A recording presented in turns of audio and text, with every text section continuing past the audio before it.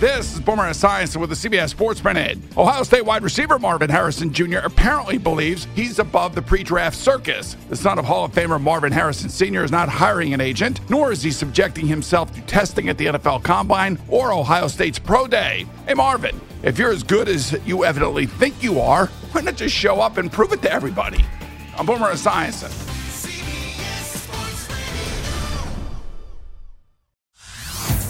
Hey everyone, Boomer Esiason here. The NFL draft is behind us and your favorite team is now gearing up for week number 1. The free Odyssey app puts you right in the middle of the pro football conversation with the biggest sports radio stations from across the country. The local voices who know your team the best, giving you their unfiltered takes on the current state of your squad. It's always football season right here on the free Odyssey app.